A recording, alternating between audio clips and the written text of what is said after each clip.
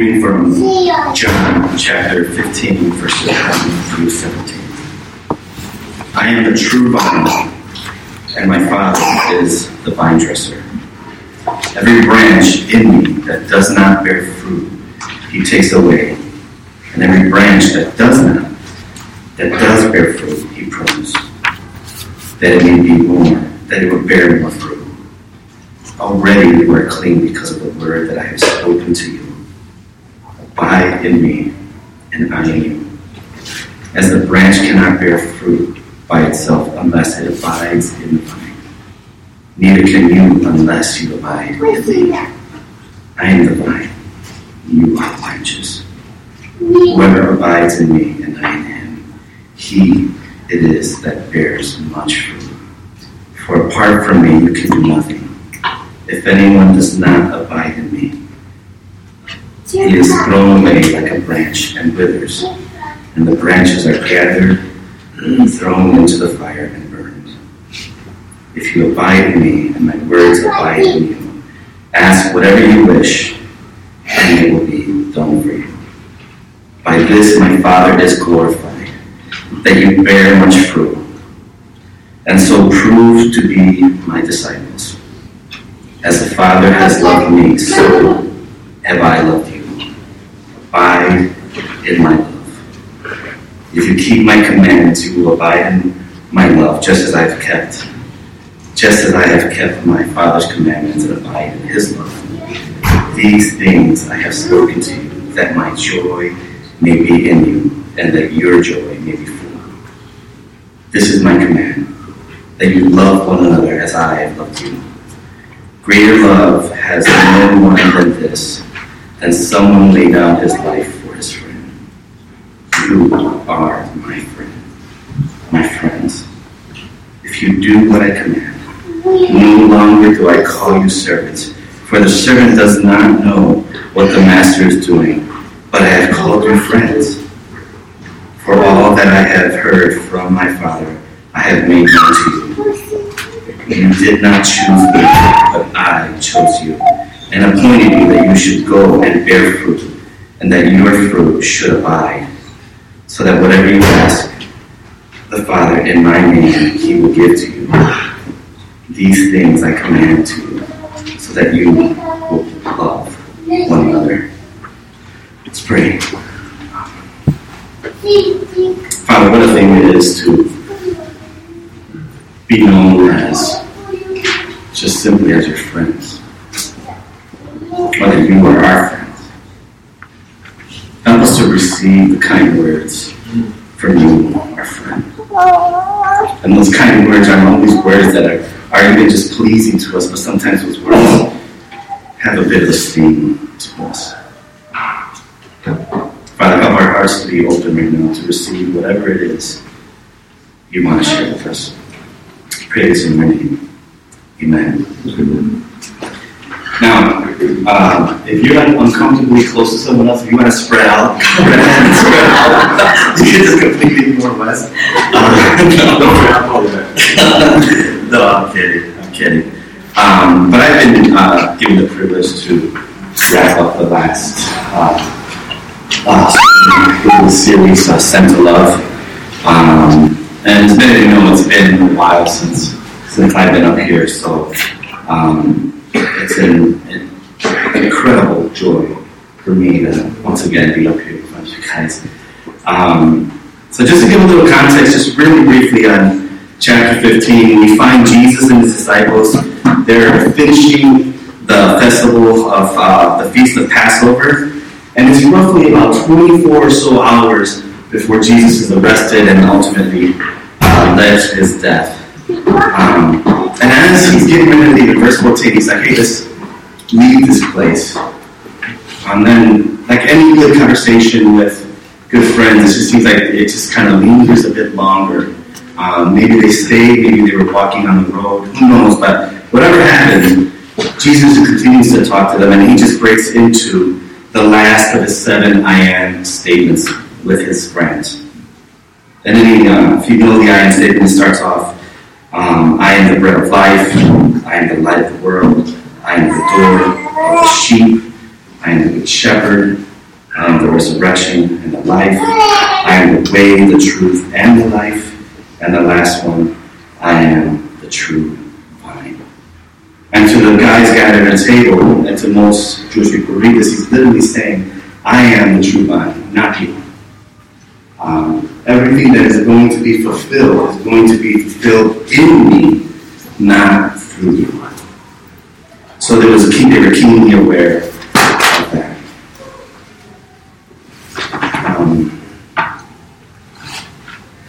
So then he goes on to jump into verse 15:1. I am the true vine, and my Father is the vine dresser. Now I grew up in the city of Chicago, so I didn't really know what a vine dresser was. I knew just from history and knowing the text a little bit. I had a good idea, but I didn't really want to hang on that word vine dresser. I wanted to find maybe just a better way of saying it, and so I just came across. Vine dresser literally can mean someone who's just a farmer or a gardener.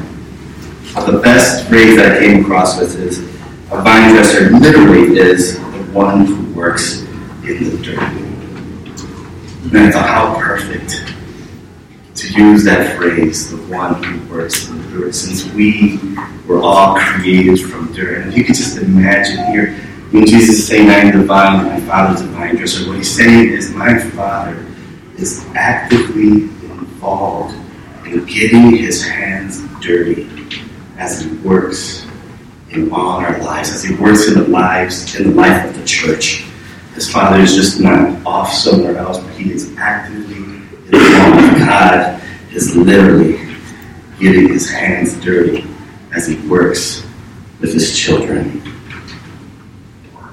I don't know if you spend much time with a gardener, but we've hung out at Morgan and Tammy's house quite often, and Morgan's got this awesome little garden in the back, and he's got all his plants positioned where he wants them. He's got some plants set aside in kind of like this cage that's protected from the squirrels, and he's also got this vine that he's been nurturing, kind of moving around the yard, and like he's climbed up his garage, wrapped it around this beautiful magnolia tree that he has, and he's having it grow one direction, and like just standing there listening to Morgan talk about this. It's going to go here, and it's going to go here, and it's not even there yet, right? But he's imagining already the direction that this thing's going to go, and the kid and I are kind of looking up, and there's nothing there except in Morgan's imagination. Morgan, like, already can envision where this vine is going to be. And to Morgan,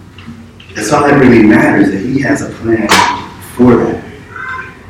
And it's kind of the same thing this summer when Mark and I hung out at Norman and Amanda's. When we walked in, it was hot. It was kind of a hot summer day. The mosquitoes were like insane. So we found Norman in the front of the house, kind of watering, his plants and stuff like that. And we go to the back, and as we walk to the back, it just like opens up to just absolutely beautiful small city garden. Now, a lot of plants are some plants that they inherited, and some of them were some that they put in there, carefully selected and put in place. They even have a bathtub, an old vintage clawfoot bathtub in their yard. It's kind of tucked like in the back of the house, but they have a plan for that bathtub. No one else can see it. Amanda can't really see it, but Norman can see it, and he's going to plan to do something with that bathtub. And for him, it doesn't matter if other people can see it. Again, because Norman knows how exactly that's going to fit and complement his garden. And then when we were kind of sitting around the wire table, chatting, there was this small tree just right behind Norman. And I made a comment about it, and Norman was like, yeah, the tree, it's not doing so good. Probably going to need to call a tree doctor to take care of it. And again, it's kind of being a city boy in my mind thought, a tree doctor. Just cut that thing down. But to Norman and Amanda, the tree was worth saving because it was somehow an integral part to that garden. So the joy of any gardener is to see their gardens grow and to produce and ultimately to flourish. But in order for a garden to grow and produce and flourish, it has to be worked. Morgan, Amanda, and Norman pour a lot of their time, sweat, and energy into their gardens, carefully putting plants where they want, carefully cultivating soil, getting rid of stuff that didn't belong. And if I remember even talking before, he actually said that he spent a lot of time in just honest and seasoned prayer as he dug his hands through the dirt and moved one plant from one place to another, carefully watering, fertilizing, making sure that his garden will have the best, that his garden will grow. And the joy for Morgan is not that just his garden flourishes, but that he gets to share his garden with other people. Oftentimes he separates plants and gives them away to people as gifts and goes over and helps them plant the plants. There's always a painful part to seeing a garden flourish. And we jump into verse 2 and on to verse 6. It says, every branch in me that does not bear fruit, he takes away. Every branch that does bear fruit, he prunes, that it may bear more fruit. Already you are clean because of the word I have spoken to you. And then he says again, abide in me and abide in my love. As the branch cannot bear fruit in itself unless it abides in the vine, neither can you unless you abide in me. I am the vine and you are the branches. Whoever abides in me and I in him, he is that bears much fruit, for apart from me you can do nothing. For if anyone does not abide in me, he is thrown away like a branch and withers, and the branches are gathered, thrown into the fire, and burned. This is very hard, but necessary truth. Not every branch is kept. Some are cut off and left to wither, and then tossed in the fire. And here we see Christ talking about those that are in the camp of the unbeliever. The ones that remain in him are pruned, they're cut. The process of growth in the life of a Christian can be painful. Submission, obedience, and repentance often is. Not always, but often is. If there was anything that the Father can count on from us, it's a fight. The more that he wants to produce in us, oftentimes the more we begin to put a fight. Now we're looking at it in two things. One, we're looking at us, the branches, and then we're looking also at the fruit. So we're going to set the fruit aside for a minute, and I just wanted to talk a little bit more about you, about me, about us, the branches. A lot of times when we approach this, our thought is that, we're seeing a good growth chart, we're seeing a good plan for believers to even get in the garden and grow and produce, and then right away we have to start producing. But you're not going to produce anything unless there's a period of time where you begin to focus on yourself. You allow the Father to zero in on you. And I'm not saying that the Bible is about you, but I am saying that the Bible is about you.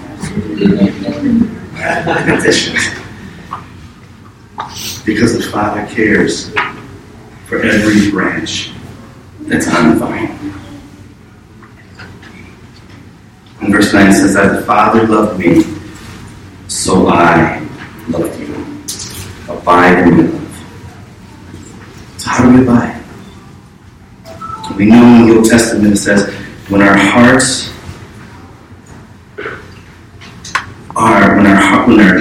of stone is replaced with a heart of flesh. And this is literally the heart of Christ. It's God again digging his hands into the life of those who believe and removing what is hard and putting in what is soft flesh. Literally meaning replacing our hearts with the heart of Christ.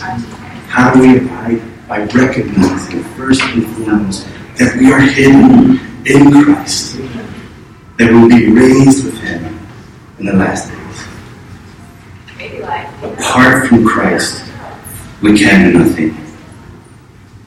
We were all once branches or twigs that at one point in our lives were cast aside, destined for the fire. But then, in a mysterious way, our hearts were open and the love of God poured in. And we were literally plucked out of the fire before it consumed us. Literally, oftentimes it is just like that for most people. You wake up one day not knowing who you are in terms of Christ or God or church or anything like that, and then you have a moment where God just seizes your heart, opens it up, and then you go from being a branch that is cast away to a branch that has been engrafted, cut into the vine, which is Jesus. And you're being held there by the love that the Father has for His Son and the love that the Son has for all of us. One thing we have to know, that as His children, God is unwilling to let us go.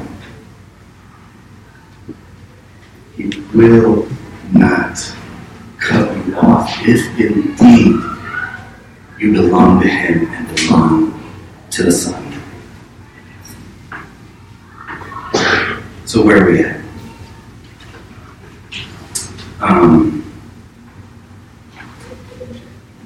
Many of you are aware of my family story and what's been going on with us for the past year. It's been an incredibly painful season, even now, as I stand up here. I won't pretend otherwise that life for us at the Martinez household is not easy. It's not like we're all, dragging ourselves out of bed or moping around. But we're all just keenly aware that there's a heaviness that still is resting on us. And at any moment, any one of us just burst out into tears. It could just be a thought, a memory. It's still real fresh. It's only been about 7 weeks since we lost Joshua. And we've been wondering, how does this fit in? How does this fit in to what God is doing? Yeah, and our impulse immediately was to want to fight to some degree.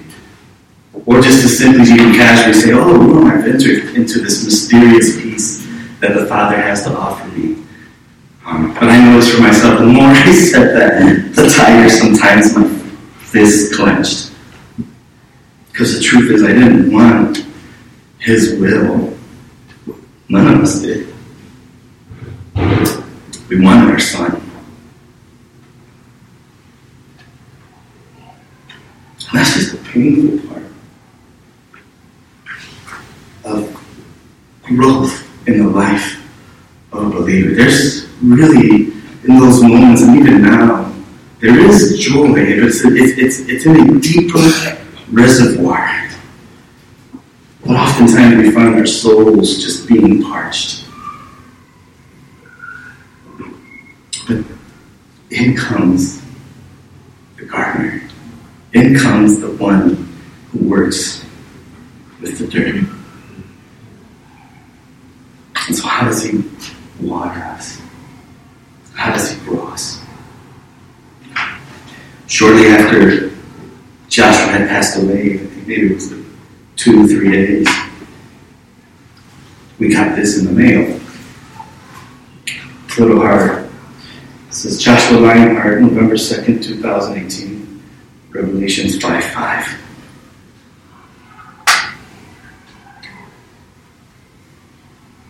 Someone sent this to us. We opened it up and we were just floored. We could feel our souls being nourished with the water that Christ provides, the living water being drawn from a deep well that never runs out. How does God tend to his people? With his people. Or then, especially dark morning, for no reason, it just felt heavy. It's early in the morning. I open up my email. There's an absolutely wonderful letter from someone in this church, just saying, really, is I want you to know that I know not much time has gone by, but we are remembering Joshua with you. And again, we just felt nourishing of our souls as we read that email over and over and over again. We can see Christ watering our souls, nourishing us. Sometimes the nourishing comes when the one who works in the dirt gathers the fertilizer of well-meaning people and packs it around us and uses it to also nourish us as we cry out to him. Why? Why does this have to be so hard? Why can't everyone just understand right where we're at? He said, I want you to lean into me in these moments.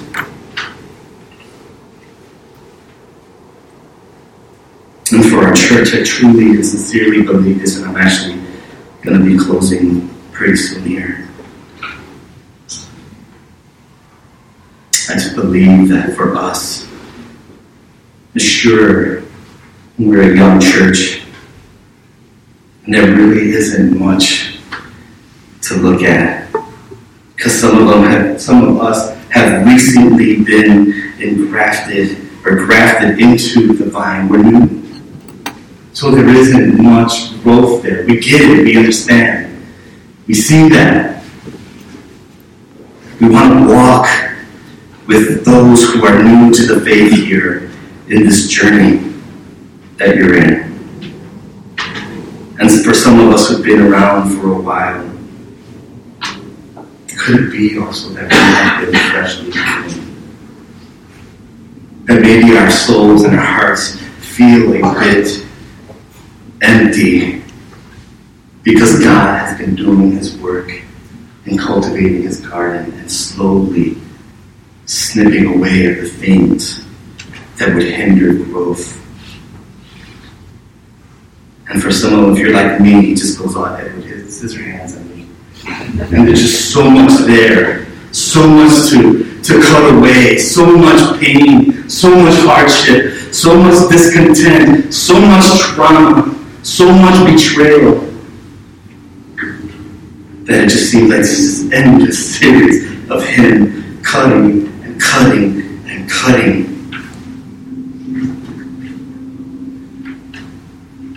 And we're not. What is the point? What is the point of all this cutting? What is the point of all this suffering? What is the point of all this, God? If you really want the world to see, just, man, let them see the joy in our heart. We'll always be a house of laughter. Let the people just come and party with us. And can't we just have that? And sometimes, yeah, we can.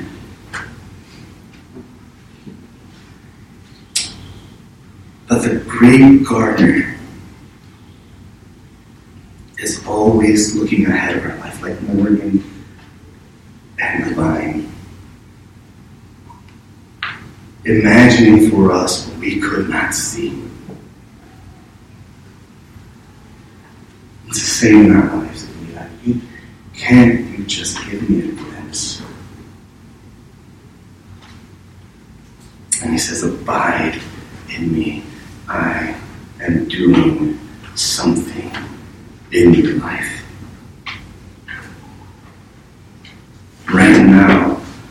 Sweet church, abide in him. Stay connected to the Father. Remain connected to each other in faith. Because the work of the Lord is not always easy. And sometimes it's just downright painful. But if we remain, if we stay connected to the vine, he promises he will bear much fruit in us. Our joy will increase. Our love will increase. Our patience for one another will increase. Our endurance to live this tragic life sometime will increase.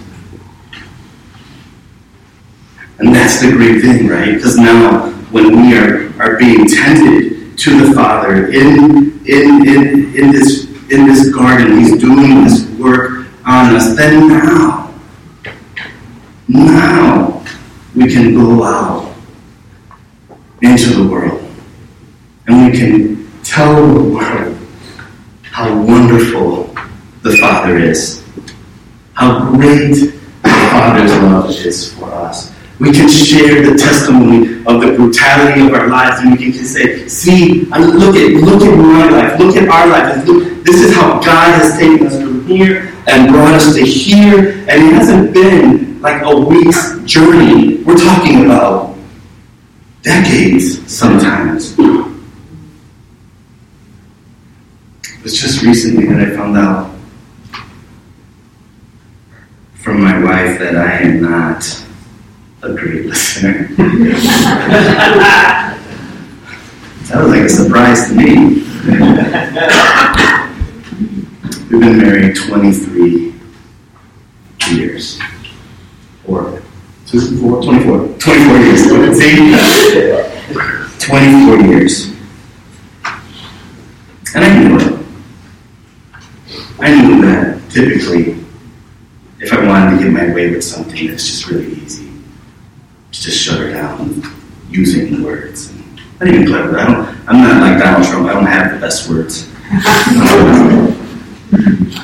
But I know her.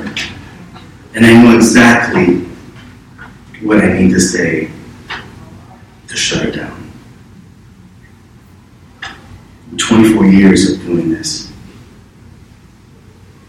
It wears on someone. And I fought with her on it, and I just fought with her. And I had a choice. I could just either let my guard down and just confess and ask for forgiveness. You are right. I am so insecure. And I can't even put my finger on why I'm insecure. But please, do not abandon me. Be Christ to me. Receive me in love. Receive me in forgiveness. Even knowing that at times, a lot of times, I will hurt you. And I will try to be Christ to you. And knowing that I don't have anything to lose. I can completely receive you in love.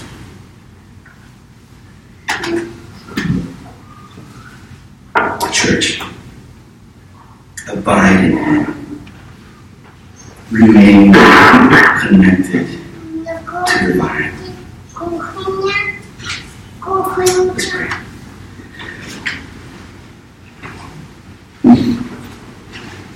Father, thank you for reminding me.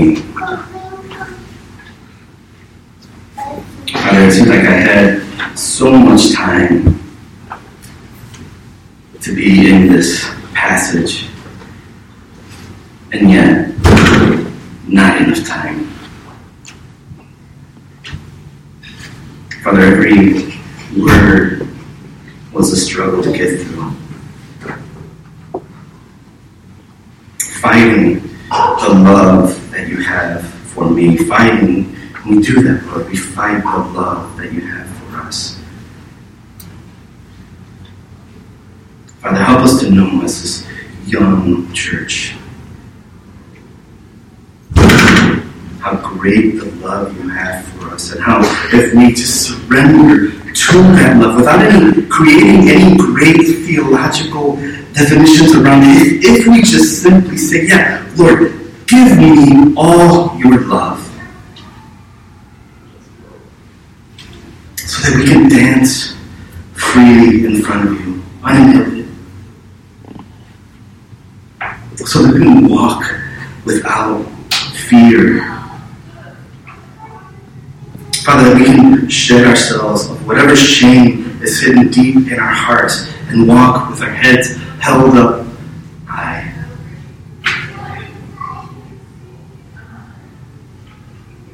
Father, as parents here, if we think of what we want for our children, we want those same things. Help us, Lord, to know your love. Help us, Father, to surrender to your love. Help us, Father, to receive your love. Help us, Father, to give. In your name I pray. Amen.